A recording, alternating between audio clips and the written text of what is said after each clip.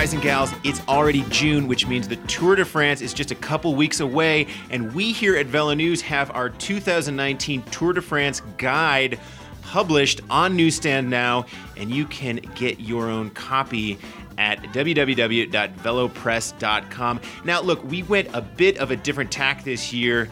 We again published analysis of all 21 stages, all 22 teams, but as opposed to years past where we got a lot of stories and copy from our good friends in France, this year we have gone alone, published our own Tour de France guide, which means we have some pretty interesting features this year.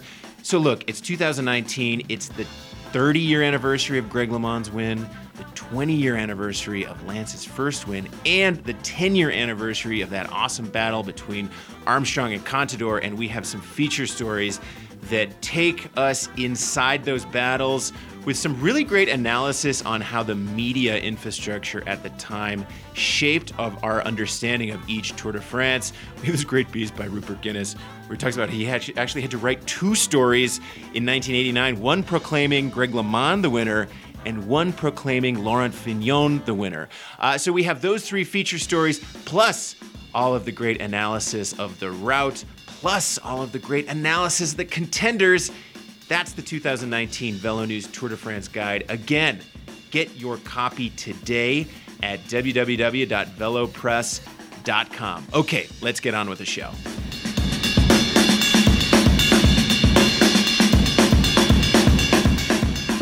Okay, welcome back to the VeloNews podcast. I am Fred Dreyer, sitting here in the bowels of the VeloNews World Headquarters in Boulder, Colorado.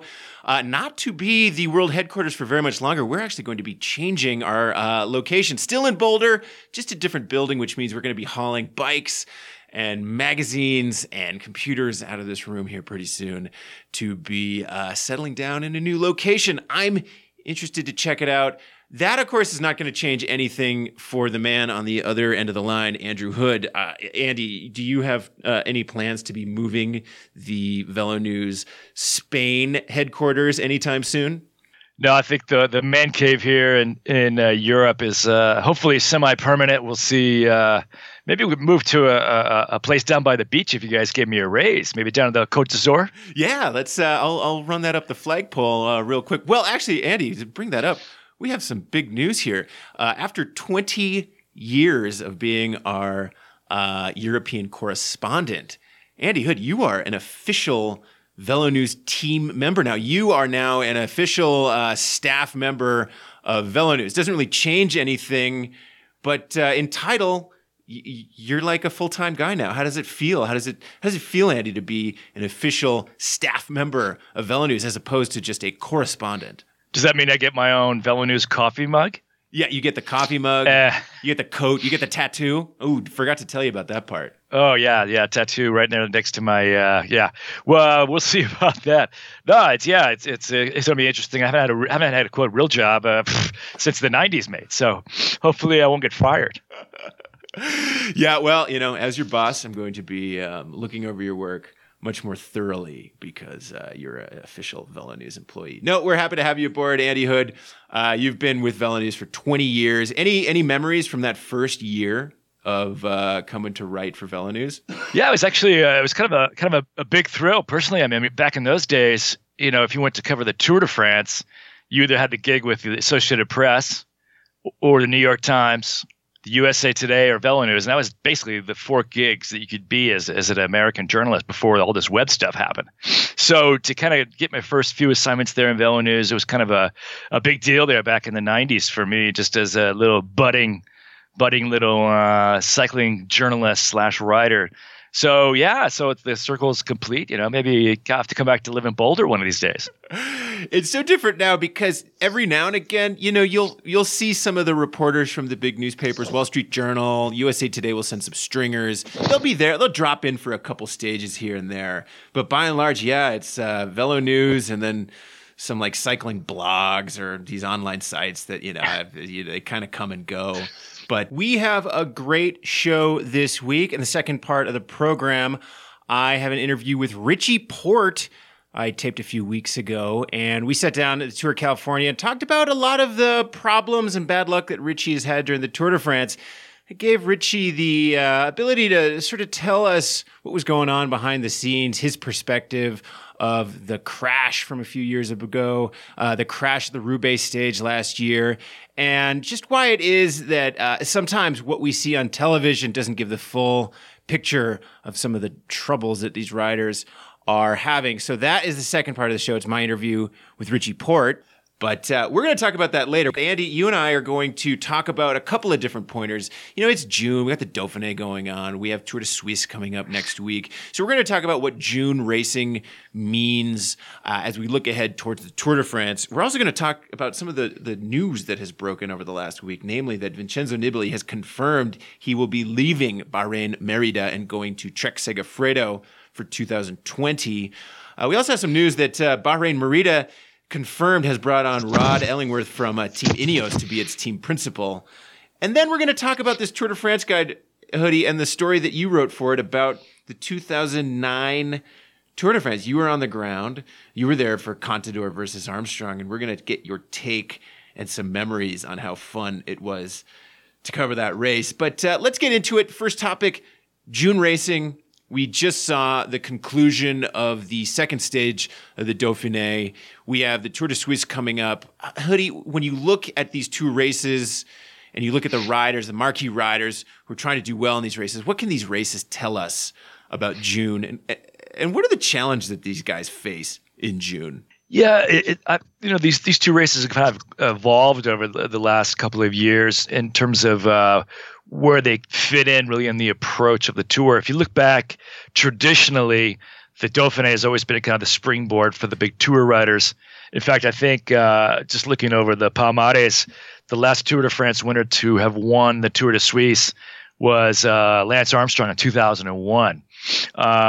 So the Dauphiné seems to be still the preferred race to head into the Tour. The mountains are, even though Switzerland is famous for its mountains and they are these monstrous, huge climbs, the Dauphiné is typically considered the harder race.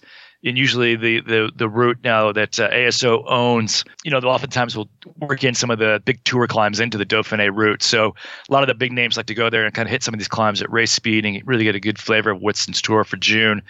And just, it's a preferred place for Team Sky. I mean, Wiggins won it 2 years, Froome won it 3 years, Geraint Thomas won it last year ahead of going into the Tour. So that's the big testing ground. It's good to see all the big guns there racing. I mean, we got a really good field at the Dauphiné. All the French guys are there. Dumoulin's there. I think it's going to be, pretty telling. These days, you can't really hide your form and you can't chase back your form that fast. If you're not good now, you won't be good in 3 weeks of the Tour. So it opens with a couple of hilly stages before the flat stage 3 from Le Puy and Velay. Before the big test on Wednesday, we have an individual time trial.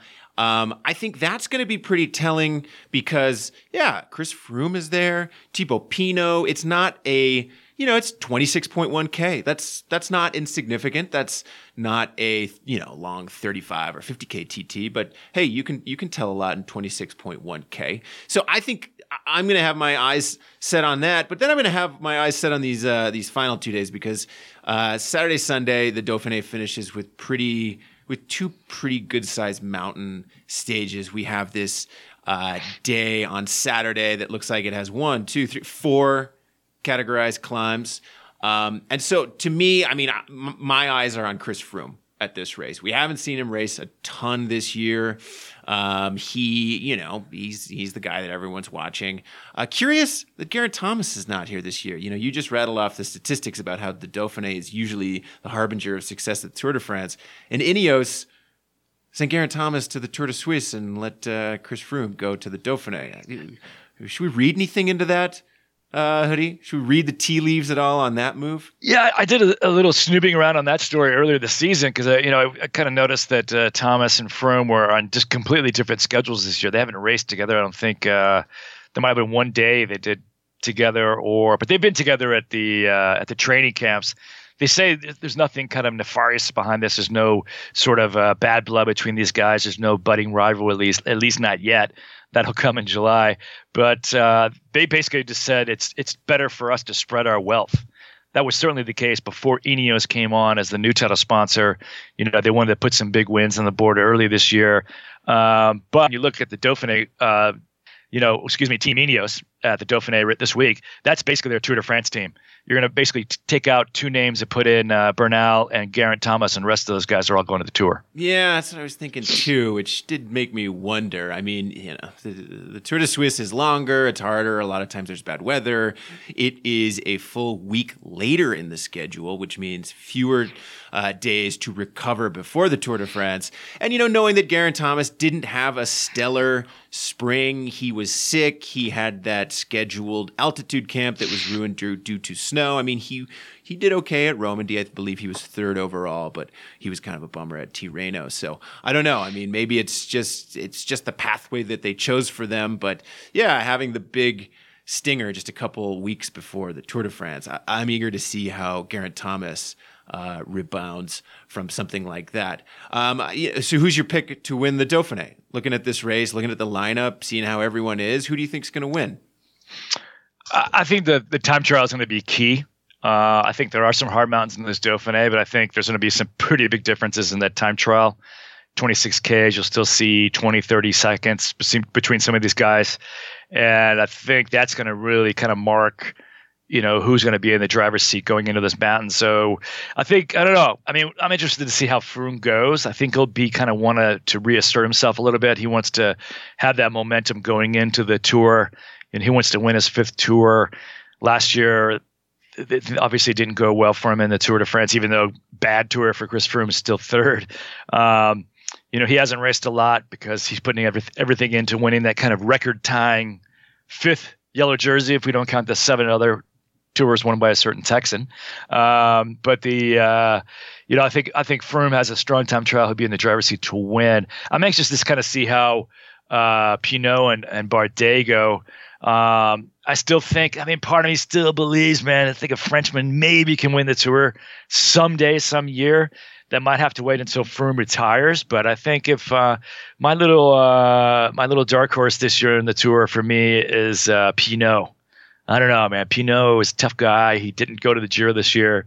So I'm interested to see how Thibaut can do in Dauphiné. He raced aggressively today, this being Monday, stage 2, and made this little split of GC guys that put 30 seconds on some of the guys. Richie Porte was in the back, but Thibaut Pinot and some of the other favorites. But yeah, we have, look at this star-studded lineup. Chris Froome, Adam Yates, Romain Bardet, Dan Martin, Alaphilippe, Manny Bookman, Jakob Fuglsang, Nairo Quintana, Thibaut Pinot, Stevie Cruship, Richie Porte, Mike Woods, and then down there, Tom Dumoulin. Now, Tom Dumoulin spoke with reporters at the finish line today, said he is fighting through a bit of a knee injury. He's not feeling super confident. My hope is that is just the standard redirect, and he is just trying to get everyone off of his scent, because I would like nothing more than a fully powered up Tom Dumoulin getting ready to just drop people at the Tour de France. But anyway, we're going to keep watching the Dauphiné. We're going to talk about the Tour de Suisse next week. So let's move on to our next talking point. News came out this past week, confirmation of a story that we've been following for a while. Vincenzo Nibali is leaving Bahrain Merida to go to Trek Segafredo. There's a lot of angles to this story, Udi. The first that comes to mind is that, Bahrain Merida, when it was founded, what was that, 2.5, 3 years ago, it really seemed like in the moment it was completely built around Vincenzo Nibali and his relationship with team management, his relationship with this Sheikh Nasser of the Kingdom of Bahrain. Yeah, you're right, because this team really was built around Vincenzo when it was born out of the kind of Lampre out of 2017 was the first season. And, he's going to Trek. He'll kind of he'll bring a lot of people with him, his trainer, a couple of key riders, some of his soigneurs will all go with him over to Trek. I think a lot of it came down to perhaps money. And I know that the man behind the founder of the Segafredo company is Italian, really wanted to have a strong Italian rider on Trek Segafredo. Nibali is clearly the top Italian rider right now, still showing himself capable of winning a Grand Tour. Just finished second at the Giro. That's just what happens in professional cycling. There's a lot of moving parts to these teams. Riders come and go, managers come and go, sponsors come and go. It's always very fluid. And so, those kind of long-running teams like maybe Quick-Step with Patrick Lefevere at the helm or Nzube at the top of Movistar for decades. That's pretty rare in cycling, to tell the truth. Yeah, I thought an interesting element of this team also, like you said, was that Segafredo, this Italian company, really wanted to have a marquee rider on the team. Trek Segafredo is an American team, but it really harkened back to that argument and discussion that we've had over the years, which is, man, why is it so hard for Italy to have World Tour teams? I mean, you have this big champion like Vincenzo Nibali. You have this company like Segafredo that's dedicated to cycling. Whether or not it has the coffers to directly fund its own cycling team, that's open for debate. But, usually in the past, when you had combinations like that, great riders, good team management, a sponsor that's dedicated to Italian cyclists, that's interested in Italian cyclists, you could put together some type of outfit and combine all three to have a big marquee team where the DNA from sponsor all the way down to rider was Italian.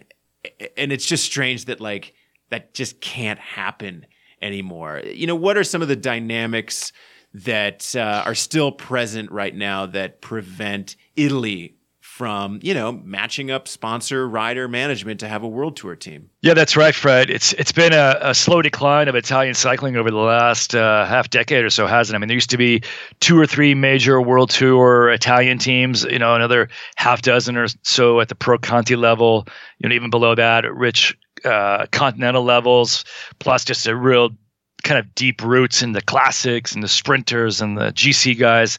And it's slowly been just kind of dying on the vine. Even a guy like Nibali, he really didn't come through the traditional, you've been doing some great reporting over the years on development programs and in Belgium, how the US are doing it, how France is doing it, some of these other countries, how the UK and Australia have done it through their track programs. Italy doesn't have that. They don't have these feeder programs. They don't have a strong track program.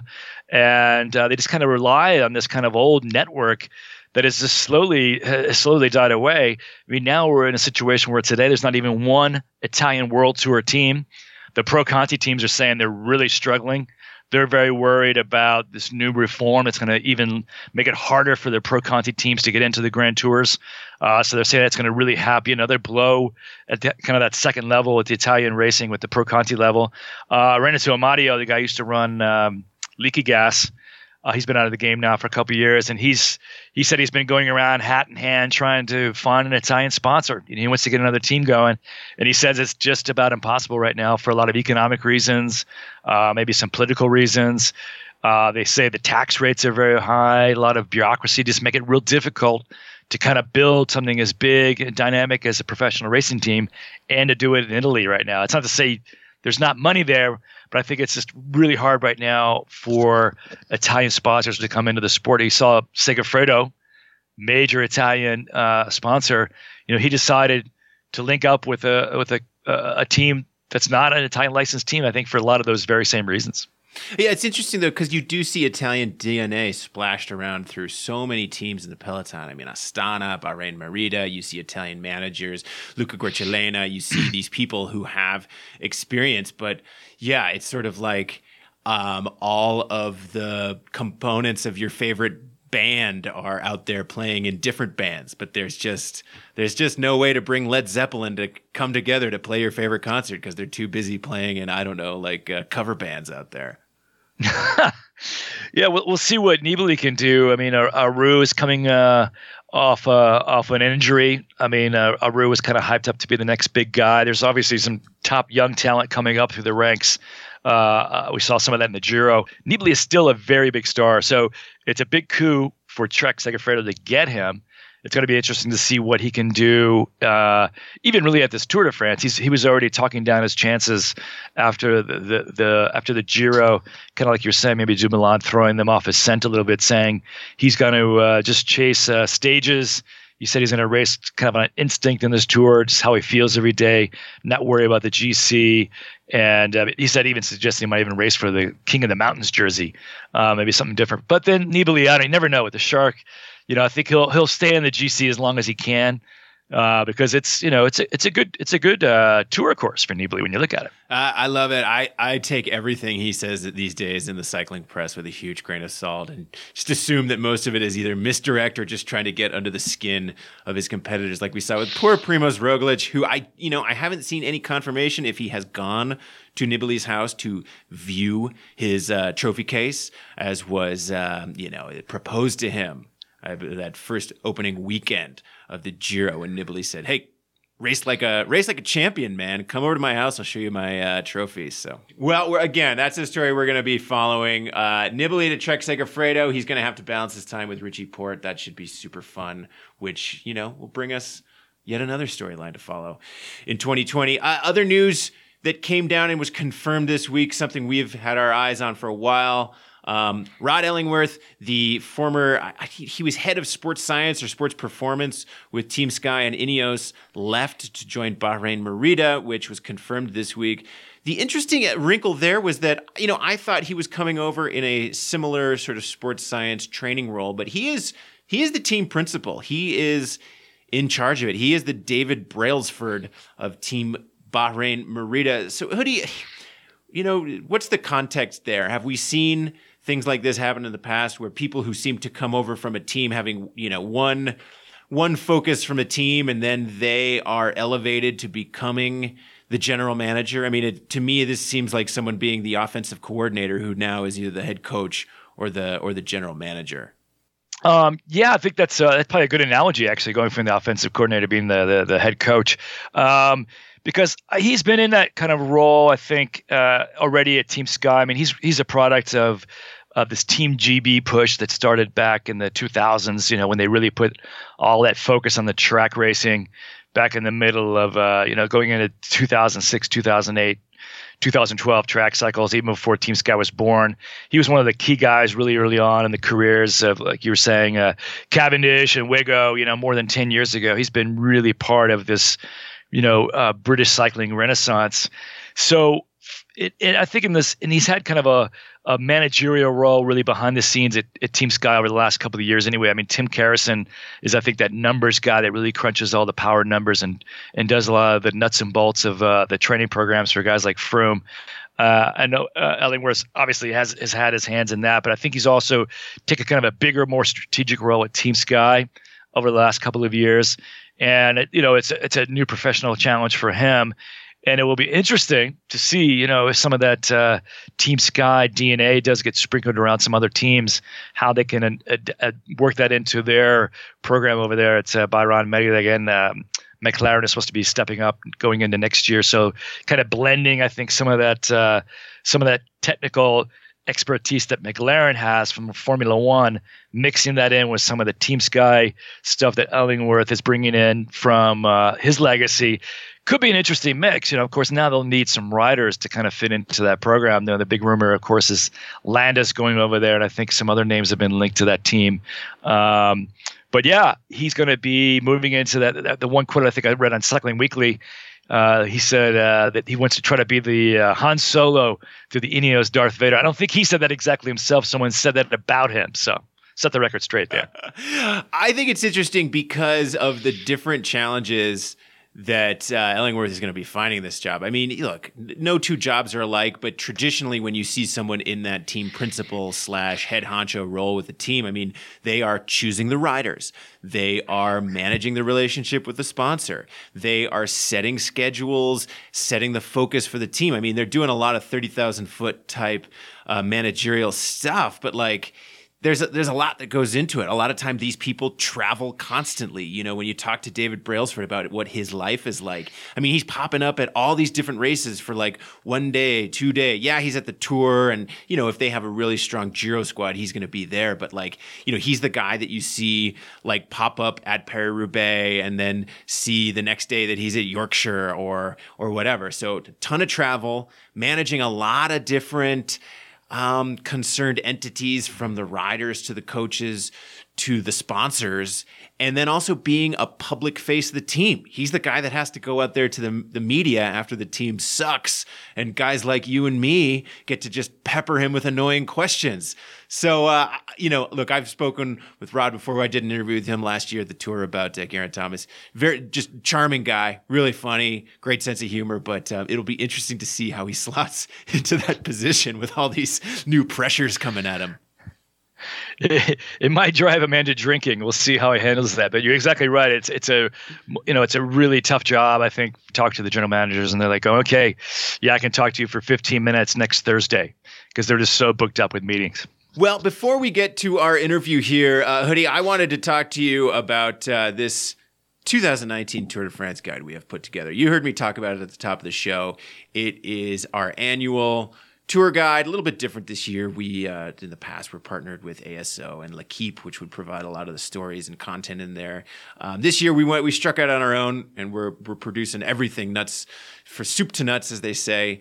And one of the interesting elements of this year's tour guide is we looked back at 1989, 2009, and 1999 tours. And, when you write about old tours, especially tours where there have been like books written about it, it's a bit of a challenge to come up with a fresh angle. And the angle that we came up with was looking at how the media infrastructure and the technology around media at the time shaped our understanding of the race. And, I didn't expect the 2009 tour to be that interesting from that angle because 2009 doesn't seem like that long ago. Seems like the media infrastructure is pretty similar to what we have. But Hoodie, you took this idea and really ran with it, and you did a great job of showing how new and different the storytelling and reporting around the 2009 Tour de France was because of the rise of social media, the 24-hour news cycle, how all these changes in the media landscape conspired to make this tour so different. And then, of course, you had Armstrong versus Contador, which was just an amazing storyline. But it felt like a good way to start talking about this tour, Hoodie. What are some memories that you have, media memories, press conferences, scrums, that just really bring back to life that 2009 Tour de France? Yeah, you really saw the impact of Armstrong's comeback on the media when he raced that year's Giro d'Italia, because remember that was a high profile move by Lance. He hadn't raced the Giro, I don't think, ever during his kind of 7-year run before that, and so for him to be at the Tour, they had the media coming from all the European media was at the Giro. All of Lance's old foes and friends in the press room were all back. Lance was there. So all of his enemies and all of his friends in the press room, because he had both, were all at this Giro. The press room was packed at the Giro. So right away, you had a sensation that this was going to be a very different tour. But the big difference really that changed the tone of that kind of context of that little window of time 10 years ago was really this is when we saw Twitter and all the social media stuff really take it off, because Facebook had been around, Twitter had been around, but Lance was one of the early adopters of this Twitter platform. And I remember Lance was starting to use Twitter. He even at a certain point stopped talking to the media because people were starting to pepper him with questions about doping. It was another big part of this story too. When Lance came back in 2009, it was a very different media landscape than even in 2005, because we had just scandal after scandal after scandal from 2005 to 2009. We had Floyd Landis, we had Operación Puerto, we had the Rasmussen case, Rico, just one case after another of doping. So when Lance made his big comeback, he kind of just jumped right into this kind of cauldron of a lot of pent-up anger and really people waiting to go after Lance. And I think he saw that at some of the early races he had gone to that year, kind of that famous press conference he gave. I think the Tour of California still was in February that year, right? So a lot of that stuff was just kind of reaching the boiling point going up and toward that Giro and that Tour de France. Yeah, and so famously he stopped talking to the media and was just reaching out to fans directly over Twitter and tweeting his thoughts and retweeting stuff. And, hey, that's one way to keep those pesky reporters off you. But it sounds like, Hoodie, since Twitter was fairly new, I believe it had only been around for a year, maybe less than a year at that point. There was some open debate amongst the reporters of, well, do you use that as a quote? Can Twitter be the basis of news? No, Lance didn't say this at a press conference, or he didn't say it at a finish line to a reporter. He typed it into his phone and sent it out there to the world. So, like, how do you quote that? I just remember I was in journalism school at that time. I had been at VeloNews, but I had left. But this debate was going on even at journalism school. Okay, someone tweets something out. Is that an official statement? Is that just someone's like garbage thoughts? Like, how much weight and credence do you give thoughts like that? So take me through the process that the Cycling Media Corps went through in deciding what to do with Lance's tweets. Yeah, it's funny now to think that trade wars and disputes can happen over a tweet these days. But 10 years ago, it really was kind of this new phenomenon. And there was a certain point I remember during that year's Giro that Lance simply just stopped talking to the media. He wasn't even talking to La Gazzetta dello Sport, which I think was part of the deal for him to come in there to the Giro through RCS. He was going to be high-profile relationship with La Gazzetta. He even stopped talking to them about halfway through the Giro. So, and then he was just putting out these tweets. He'd be like, "Oh, great stage today," or I didn't like this, or you know how Lance was just on Twitter all the time. And so the journalists, we all kind of circled our wagons and said, Lance isn't talking to us. Because even at the end of his first little run in the Tour de France, he would kind of sometimes give out, do little quotes through his press agent, answer 4 or 5 questions over a digital voicemail thing, and it would go out and people could use that because it was hear his voice. So everyone's trying to get their heads around this Twitter thing. So all the journalists there, we kind of decided to create this little impromptu strike. We decided we're not going to use these Twitter missives until Lance spoke to us. And that story got picked up by the AFP. That went out on the wires pretty quickly. And within a half an hour, someone from New York called the AP writer there and said, no. If Lance Armstrong writes something on Twitter, that is as good as a quote. So right there, we were kind of breaking this journalistic ground during that Giro d'Italia. And, all of us trying to get our heads around exactly what Twitter was. And then on the other side of this coin, really, it also unleashed all these haters. Twitter gave all the haters a voice that they never had. Because before, the media was controlling the narrative.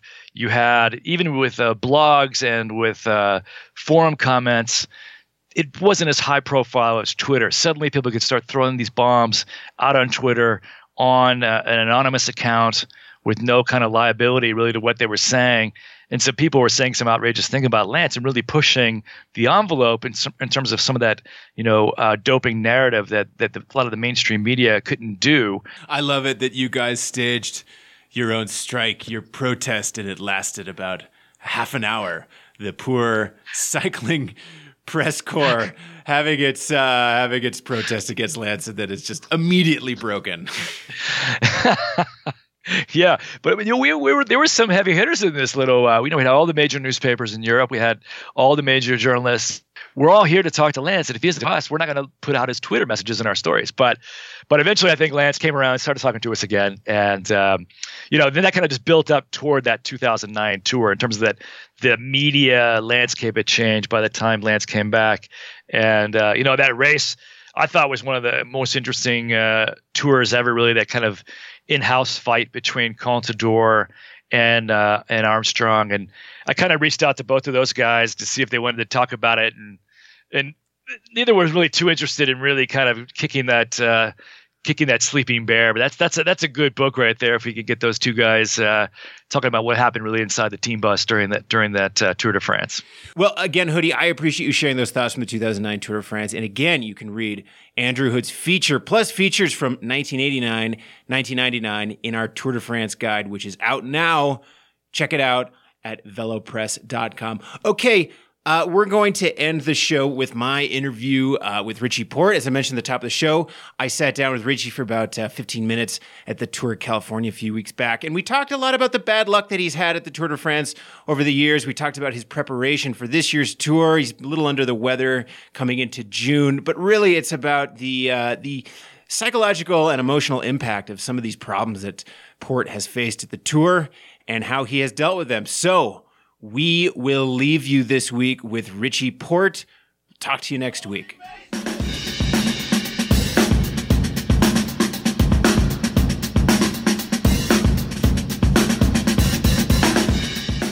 Yeah, I mean, obviously, 2017, that was the problem I had with the crashes.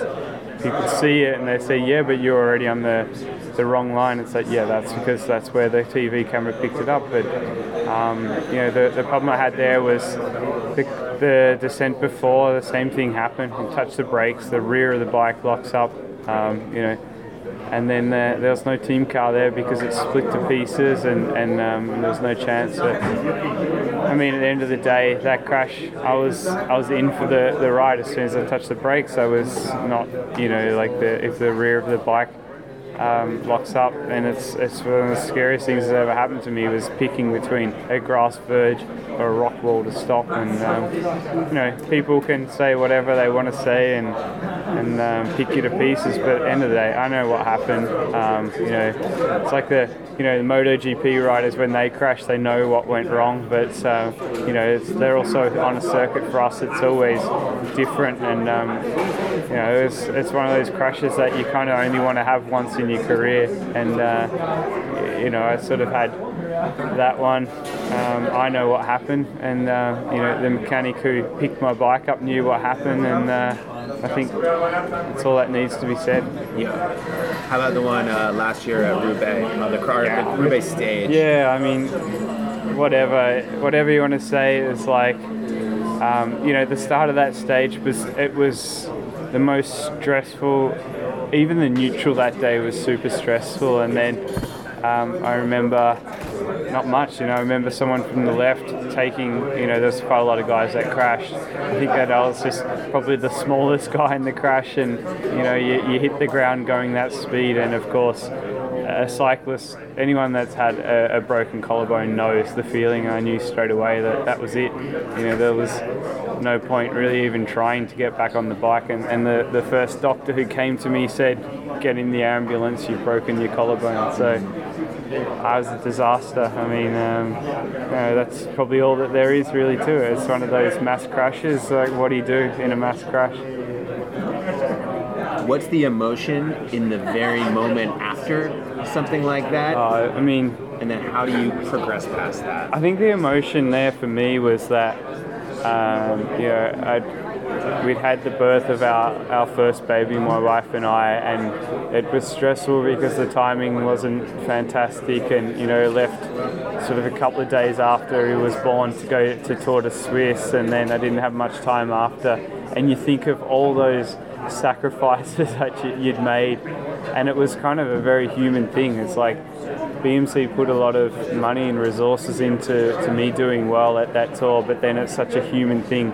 All the hours that I had training and getting ready for the tour to hit it in good form, then to have something like that happen. And I'm not an emotional person, but maybe it was the pain of breaking another bone, because it's not exactly the nicest thing to do to break a bone. But then I think for me it was more that being away from my wife with a newborn baby at home, and that it was just like, oh well, that was for nothing. All those training camps and all that stress from the team of being there for the birth and this and that. It was it all was just in a split second taken away from you. How do you emotionally move past that? How do you get back to the point where you can be like, all right, I'm like back motivated, I'm back want to do it again? I guess it's just the job, isn't it? It's like, it's ultimately that's what you're getting paid to do. I wouldn't say cycling, being a professional cyclist is the easiest job in the world, but it is kind of a privilege, and the times where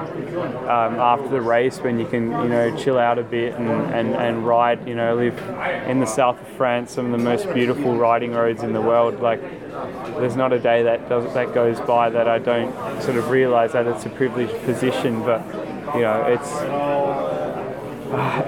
cycling is just one of those sports that the highs are so high, but then the lows are so low. I mean, when it's not going well, it's one of the toughest games that you can be in, but still, it's not such a bad life.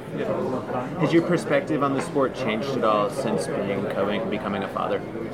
I think for sure. I mean, it used to be so simple to go ride the bike, come home, and have your recovery meal and sit on the couch and find something you wanted to watch on TV. Whereas now, it's like you come home and some little hand appears from nowhere that wants to pull your computer onto the ground or your phone. It's like, but I think it's good fun. I mean, the whole sleep deprivation part, it's nice to come to races and have the choice of having a solo room so you can go to bed at 10 o'clock. And I slept in this morning till 8:15, which is first. But I think it's awesome to have that perspective in your life of, someone. I think it's a responsibility, isn't it, when you have that little baby there. The first time in your arms, you're like, well, this is what responsibility is. Did it change your perspective at all around how you deal with criticism? Yeah, but there's different criticism. There's, the guy behind the keyboard who's probably never actually, probably doesn't understand the sport. That's like whatever, but then when it's criticism from within teams, that's a bit harder. It's, ultimately, when you get to my stage in the career, you know what works for you, the things that work, and it's like all you try and do is replicate that. I know how to get myself into race form, and it's like, I think the sport's getting harder and harder, or maybe my generation's getting older as well. Like, it's it is. There's no secret this year that the peloton's been absolutely flying.